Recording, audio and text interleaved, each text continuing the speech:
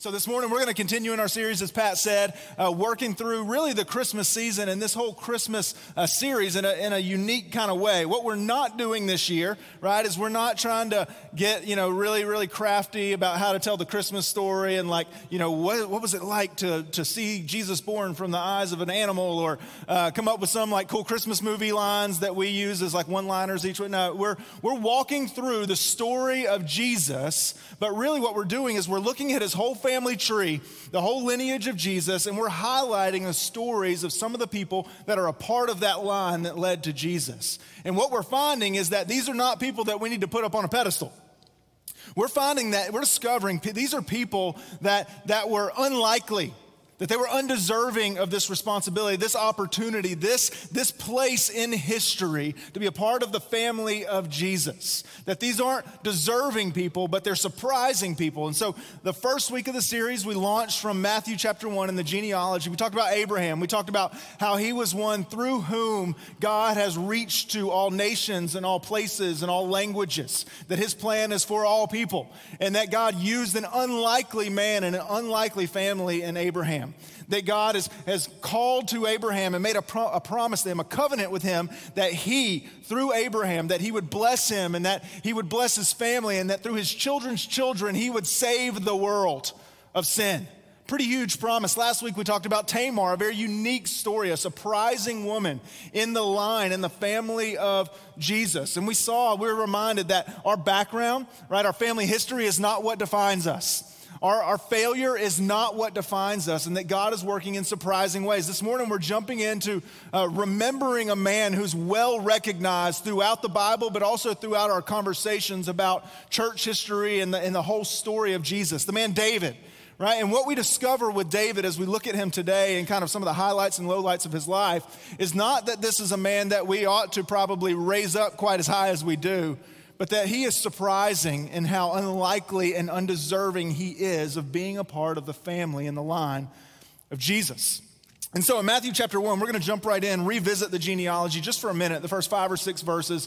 And the reason is because I want you to see where David comes in the story, in the family of Jesus. Matthew chapter 1 says this: the book of the genealogy of Jesus Christ, the son of David. He's mentioned early in here, right? The son of Abraham.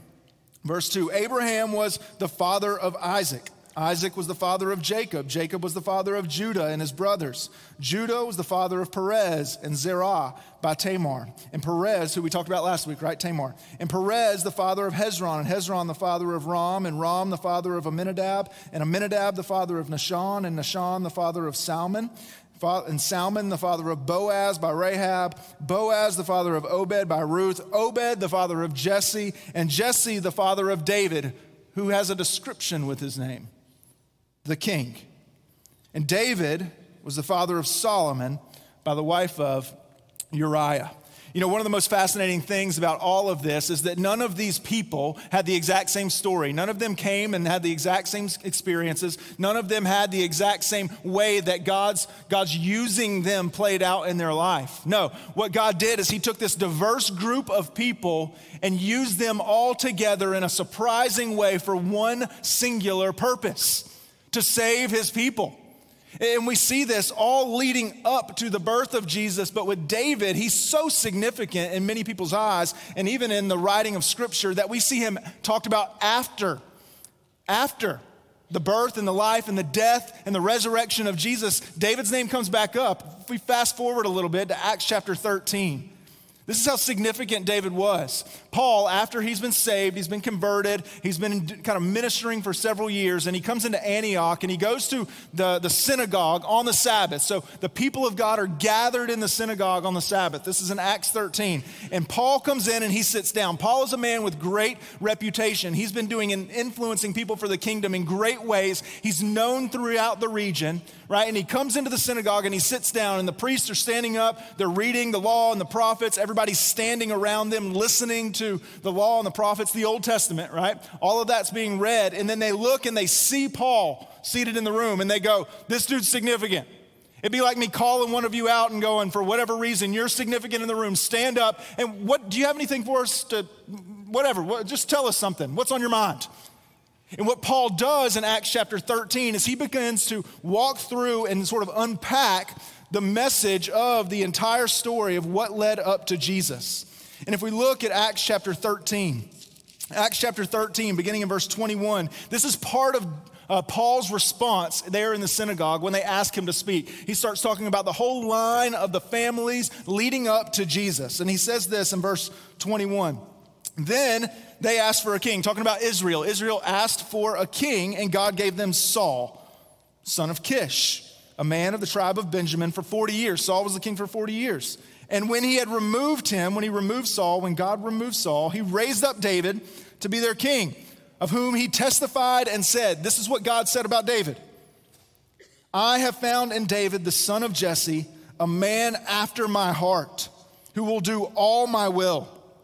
Of this man's offspring, God has brought to Israel a Savior, Jesus, just as he promised. David is recognized as significant even after the birth and the death and the resurrection of Jesus Christ. David is still called out as one who was recognized as a man who sought after God like no other, and through whom Jesus' family line traces all the way to the cradle where Jesus was placed as he was born.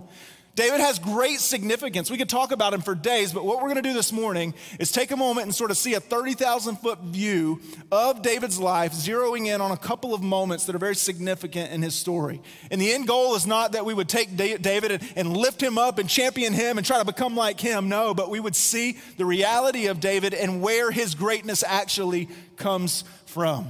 So we'll kind of rewind a little bit in history, back to 1 Samuel 16. David has been born. His dad's name is Jesse, and he's living in this family. He's got 7 older brothers, and then part of this family, in the context, what's happened is Saul has just become the king.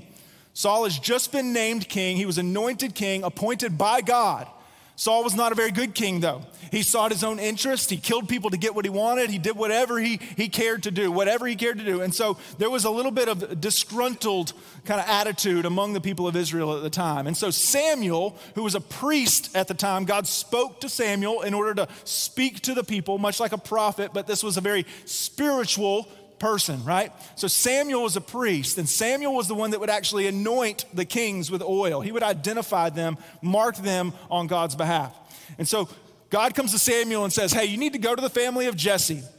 I want you to go ahead and anoint the next king. It's a young man from the family of Jesse. You go, have a sacrifice with them, enjoy remembering the Lord together, and I'm going to help you identify the next king of Israel. This is as Saul is king. And so Samuel gets the sacrifice. He takes a cow with him and he goes to the home of Jesse and he says, hey, this is what's happened. The Lord has told me to do this. I want you and your sons to come with me. We're going to go sacrifice. The Lord's going to give me clarity and direction. I'm going to help identify and anoint the next king of Israel. And so as he does that, Samuel sees each of Jesse's sons kind of one at a time from oldest to youngest, and 7 of the sons show up. He sees the first one. Wow, this dude's impressive.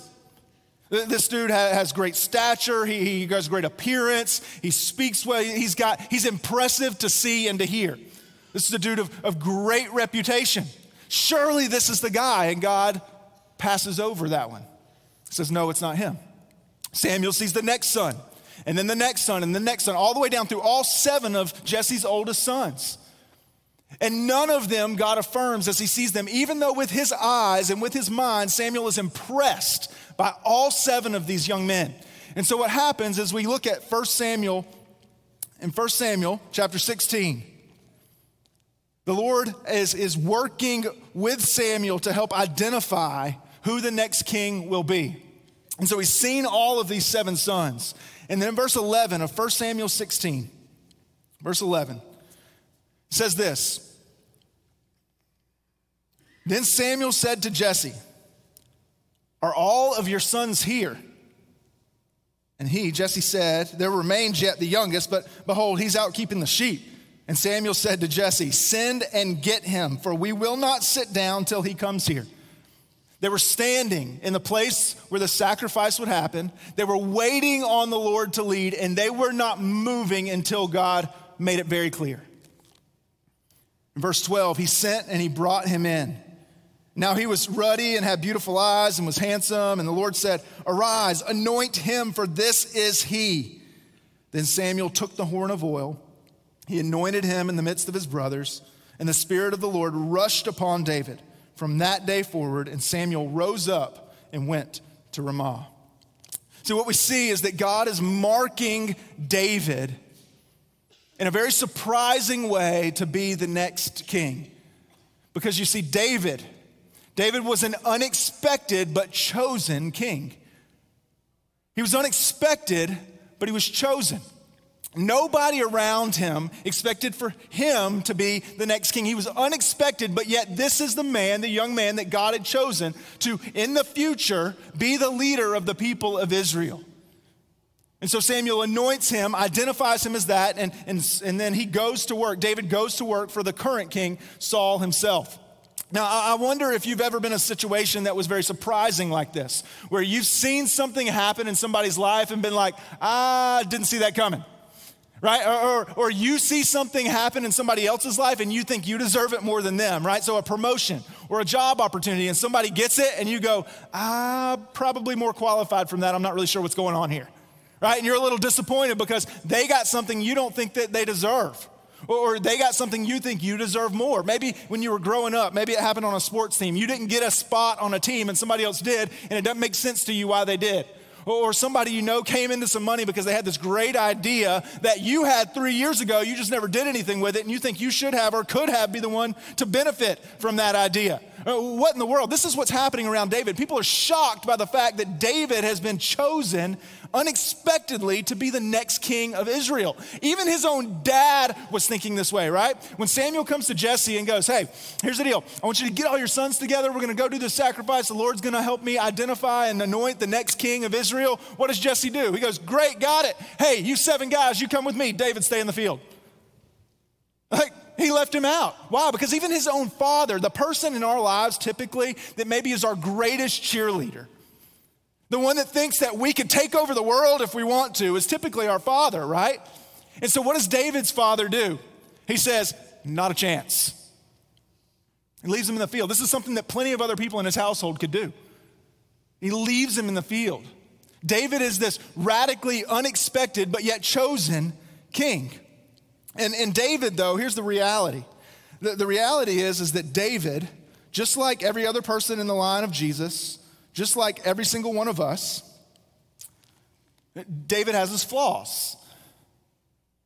And David's greatest failure that we understand or see through Bible history or through studying the Bible is found in 2 Samuel chapter 11. And David at this point has become the king. He is the king of all of Israel, right? He's leading the people. In 2 Samuel chapter 11, verse 1, it says this: in the spring of the year, the time when kings go out to battle, David sent Joab and his servants with him and all of Israel, and they ravaged the Ammonites and they besieged Rabbah, but David remained in Jerusalem. At the time of the year when kings go out to battle, David sent all his people and hung back in the comfort of his palace. You see, what happened is David, at this point in his life, for whatever reason, whatever's happening in his heart or in his mind, he steps back from his responsibility. He rejects responsibility. And as a leader, he takes the route of passivity instead. He says no to the responsibility to lead well and yes to the opportunity to be comfortable. And so in the midst of his weakness there, this is what happens with David. He's already in a weak spot because of his dismissal of his responsibility as the king. He sent all these other people out to fight for him and to die possibly, but he's going to hang out in the comfort of his own home. No. He's in this weak spot, and it says that he goes up in 2 Samuel 11, he goes up on the rooftop of his home. Now, most likely, David's spot in the city of David or in Jerusalem was at the highest point in the city. From there, he could look down and he could see everything, right? It's much like when Jesus is taken to the highest point in the city when he's tempted, right? After he was fasting and praying, and the enemy takes him to the highest point and says, this could all be yours, right? Much like that. David is in this moment where he's overlooking everything that he is his. And he's looking out at it. And as he's surveying everything, he sees a woman taking a bath on her roof. Now, I wouldn't recommend that. Just saying roof slopes are a little bit different these days. It's a very different kind of thing for us. But bottom line is, lady's up there, she's taking a bath. Very specific reason in Scripture why she is. She's cleansing herself, but she's out there. She's taking a bath. David sees her. He has a desire for her, not just to hang out with her, but to physically be with her. And so he goes inside to his servants and he says, hey, there's a woman over there. I want her. Go get her. This is the king who's already dismissed his responsibility. He says, there's a woman over there. I want her. Go get her. Bring her to me. His servants push back a little bit. They say, do you know who that is? That's Bathsheba.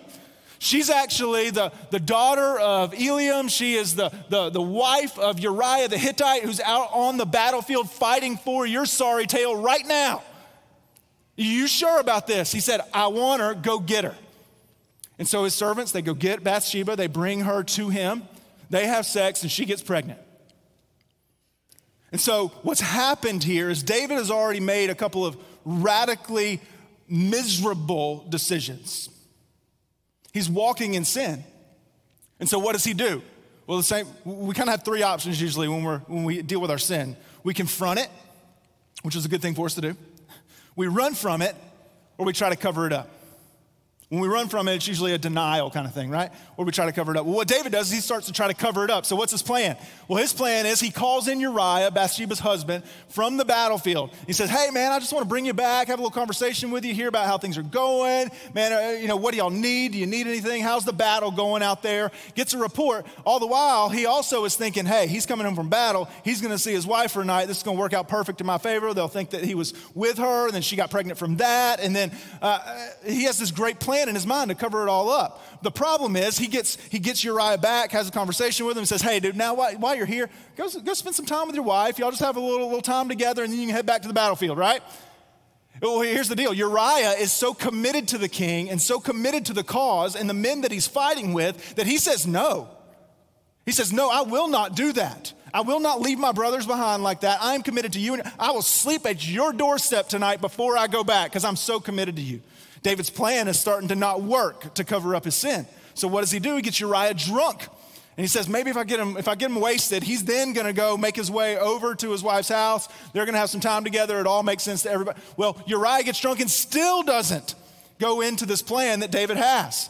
And so David's next step at trying to cover up his sin is he sends Uriah back to the battlefield with a piece of paper in hand, so to speak, right? It's a letter.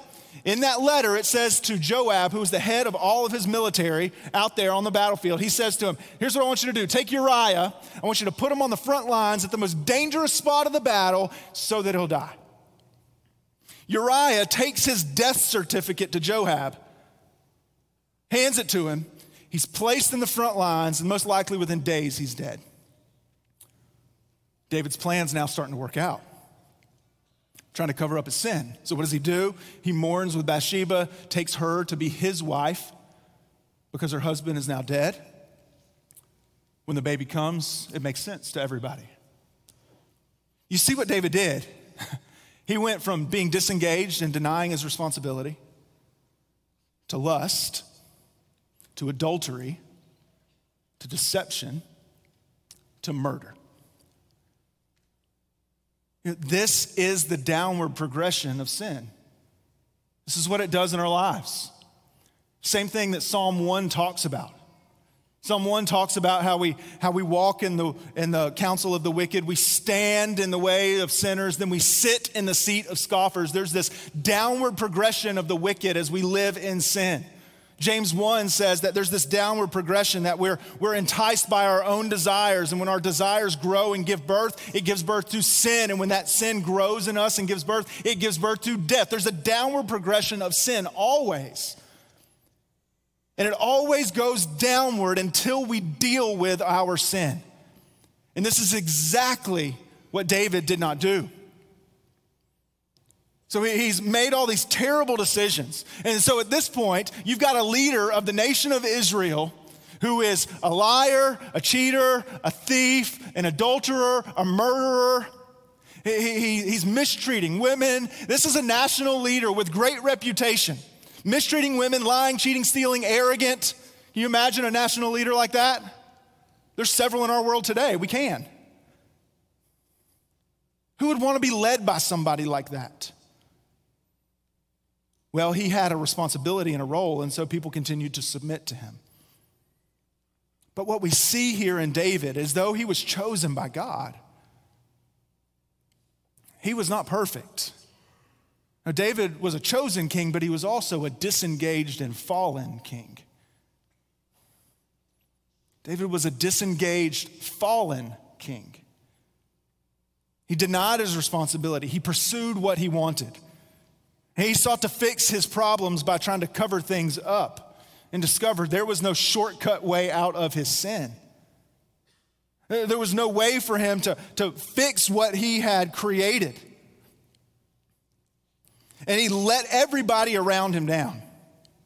I want you to think about this for a second. Maybe you've had this happen in your life. Maybe it was somebody that you held up high from a distance. You didn't really know them that well, but they had a great reputation. And so you looked up to them, and you sought to be like them in ways, to emulate different parts of their life. And maybe they were a hero for you. And then they bottomed out, failed. It's hard to deal with that. Maybe it's somebody that you have a more personal relationship with. Maybe a mother or a father, family member, a friend. And you always saw them as your greatest ally, your greatest role model, the person that you wanted to seek after and become like more than anybody else in the world, and then they fail. I had this happen to me just a couple years ago. A man that I had looked up to tremendously, that had invested in my life a ton, in my ministry a ton, a man that I did want to emulate in many ways. And this was a dude that had given a lot for me, had fought for me, had taught me tons about life and ministry. He had a major moral failing. That moral failing was a story of things that had gone on for years that nobody had known about. Cost him his ministry. It cost him for a long season, it cost him his family. And I was angry. I was hurt. I was frustrated. I had felt lied to. I felt deceived. A man that I had looked up to. Never saw this part of his life. I saw how fallen he was in those moments, how broken he was in those moments. Most likely the people around David who had held him up so high as a great leader, a great king, this is much of what they were feeling in those moments. But isn't the Bible such a beautiful story that in these moments of failure, the Lord does these incredible things. For David in particular, it came through the faithfulness of another man in his life and David's willingness to let that man come in to his life. So David had a man in his life by the name of Nathan. Nathan was a prophet, a man that spoke on behalf of the Lord to the people. And Nathan came to David. This is after he had married Bathsheba, after they had their child. And he said, listen, dude, I know everything. I know everything you've done, and it's terrible. And you need to repent, and you need to understand that God has consequences coming for you. And don't run from what he's about to do. Embrace it and repent.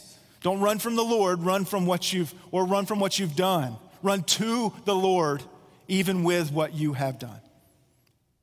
And you know what David does? We begin to see turn in him. Why? Because he doesn't buck up at the rebuke. He doesn't fight back. He doesn't push back. No, he says, you're right. I will accept the consequences and I will turn to the Lord. And we see David's turning to the Lord in Psalm 51. Psalm 51 is where we see his cry of repentance play out. And you may be familiar with it. You probably heard some of these words before, but in Psalm 51, I want to read just the first couple verses. What we find here is David's cry of repentance for what he's done before the Lord. Psalm 51 verse 1 says this, "Have mercy on me, O God, according to your steadfast love, according to your abundant mercy, blot out my transgressions. Wash me thoroughly from my iniquity and cleanse me from my sin." And David demonstrates a brokenness over his sin. What we begin to see here in David is, yes, he was chosen and he's fallen, but now he is a broken and repentant king. David is a broken and repentant king. He's broken over his sin. He sees the reality and the weight of what he's done, how it's harmed people in his life, how it's killed people in his life, how it's harmed his relationship with the God who called him to this very task. And he's broken over that, and then he repents in response to it, which means he literally sees the weight of his sin, acknowledges it before God, and turns from it into a different direction of faithfulness to the Lord. He's broken and repentant over his sin, even in the midst of his consequences. You see, what David could have done is he could have hardened his heart. He could have bucked up to the Lord and bucked up to his friend. He could have pushed back on everything. He could have blamed it on other people. He could have run from it, continued to cover it up. But no, he realizes the weight of it, acknowledges the reality of it before the Lord, and then repents and runs toward the Lord. Because here's what he knows. The only way out sin is repentance. There's no back road out of sin. There's no shortcut out of sin. The Bible teaches us the only way out of sin is repentance, is turning by the power of God to turn in repentance. The same thing is true for us as well. The only way out of our sin is repentance. By the power and blood of Jesus, we turn from our sin and run to the Lord. We can't cover it up enough. We can't deny it enough. We can't fight against it enough. We can't blame others enough. We have to deal with the consequences of that. And it can be painful for us at times, but this is what we see David doing in Psalm 51. And when David, what he does is we begin to see this change take place in David. A couple examples of how we see that play out. Later, if you remember, right? When David was confronted, when he was confronted by his servants that he went to and said, hey, bring Bathsheba to me, when they warned him, hey, you need to know who this is, right? She's the wife of Uriah. She's the daughter of Eliam. You need to understand what you're getting into here. And he pushes back and says, I don't care. Go get her and bring her to me. Well, later, I've told you already what happened with Nathan. Nathan comes to him and says, listen, dude, I know everything you've done. It's a total mess. You've created you've created misery in your life and the others around you because of your sin. You need to stop running from it or trying to cover it up, and you need to confront it and deal with it. And unlike what he did to the servants in his palace when he wanted Bathsheba, he doesn't push back on Nathan. He receives the rebuke. So he begins to listen to the voices of the people in his life that care about his godliness. That's evidence of change in David because of his repentance. If you can recall, for David, when he was navigating through his life and through his leadership and all of those things, he refused to go to battle, right? He refused to go to battle, and he said, no, I'm going to hang out in the comfort of my palace. I'm going to send all my people. They're going to take care of business and come back. I'll just be here chilling. It'll be great, right? Well, in 2 Samuel 24, late in David's life, this is toward the very end of his life, he's very old. There's a plague that God has sent to Israel. And God says to David through a prophet, he says, here's what you need to do. I want you to go buy this particular piece of land. I want you to build an altar there, and I want you to sacrifice to me, and the plague will be gone.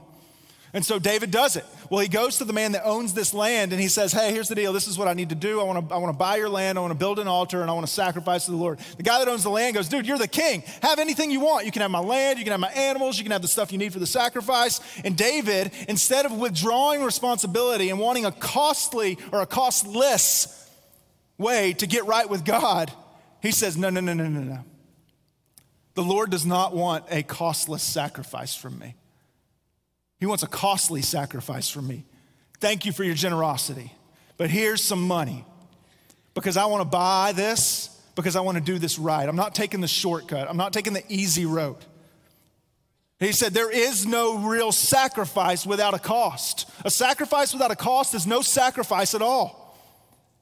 And so David is being changed. He doesn't want the easy way out. He takes the costly road because it's the godly road in this moment. We begin to see evidence of change in David's life. And as it happens, we're reminded of where that change came from. You know, the only people that can show grace are the ones that have received grace. Only people capable of showing the grace and the mercy and the love of God are those that have received the grace and the mercy and the love of God. I mean, do you believe this? Do you believe that you're capable of, just being a really good person and being really kind to people and giving people things and showing people kindness Without the work and the help and the example and the empowering of God himself, it's an impossible feat. We might be, man, you know what? I'm going to take my neighbor some cookies. I'm going to do that this week, right?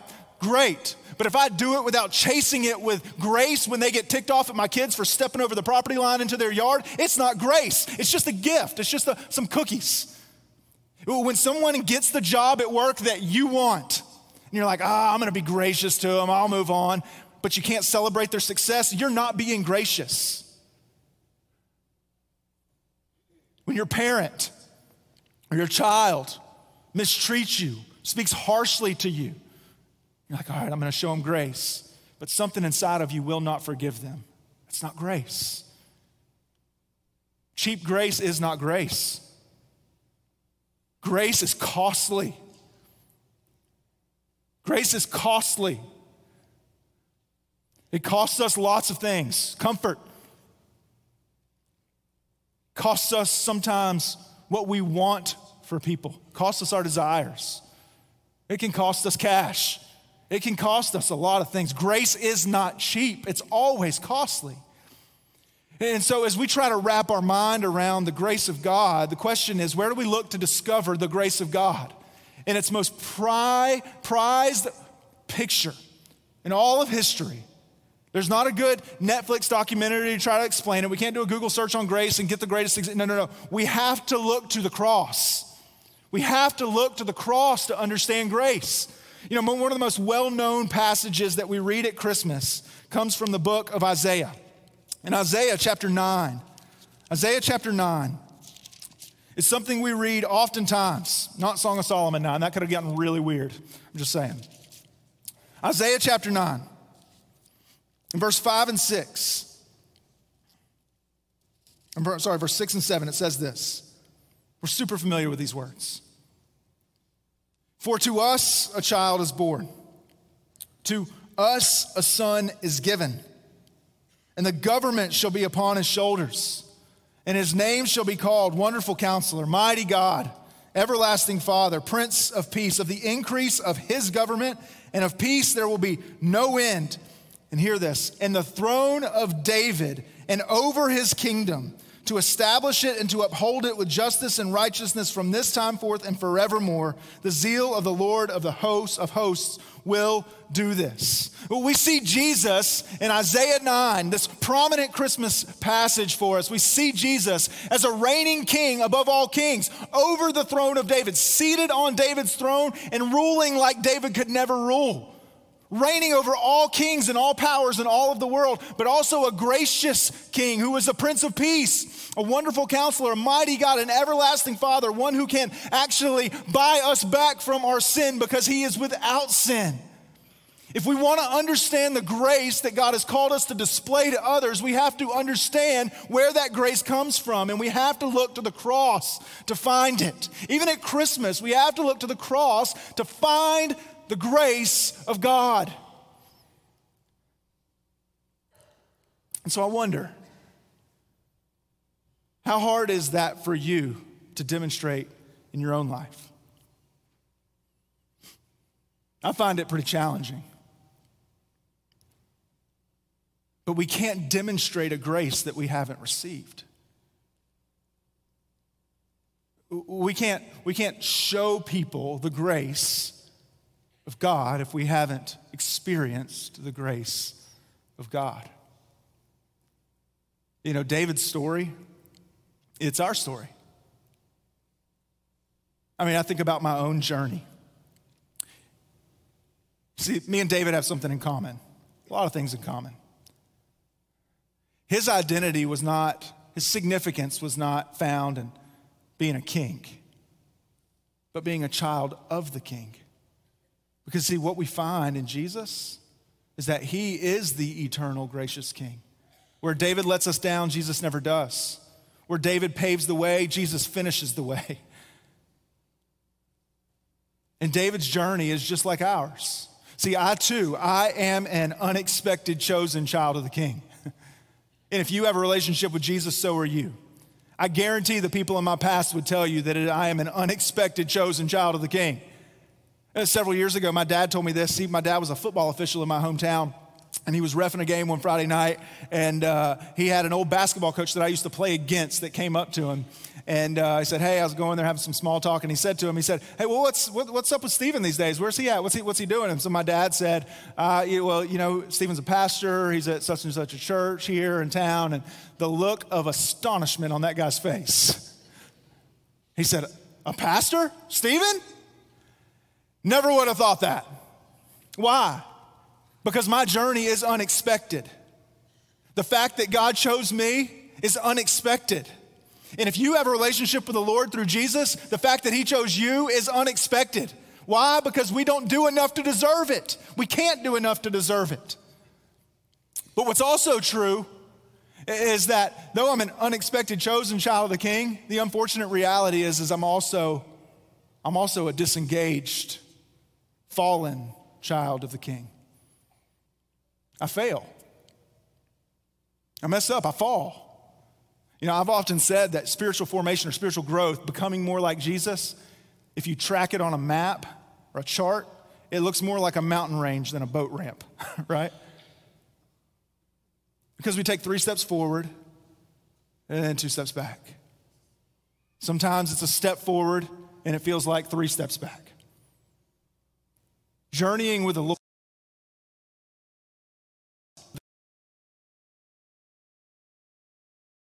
the King. It is my story. It's my only hope.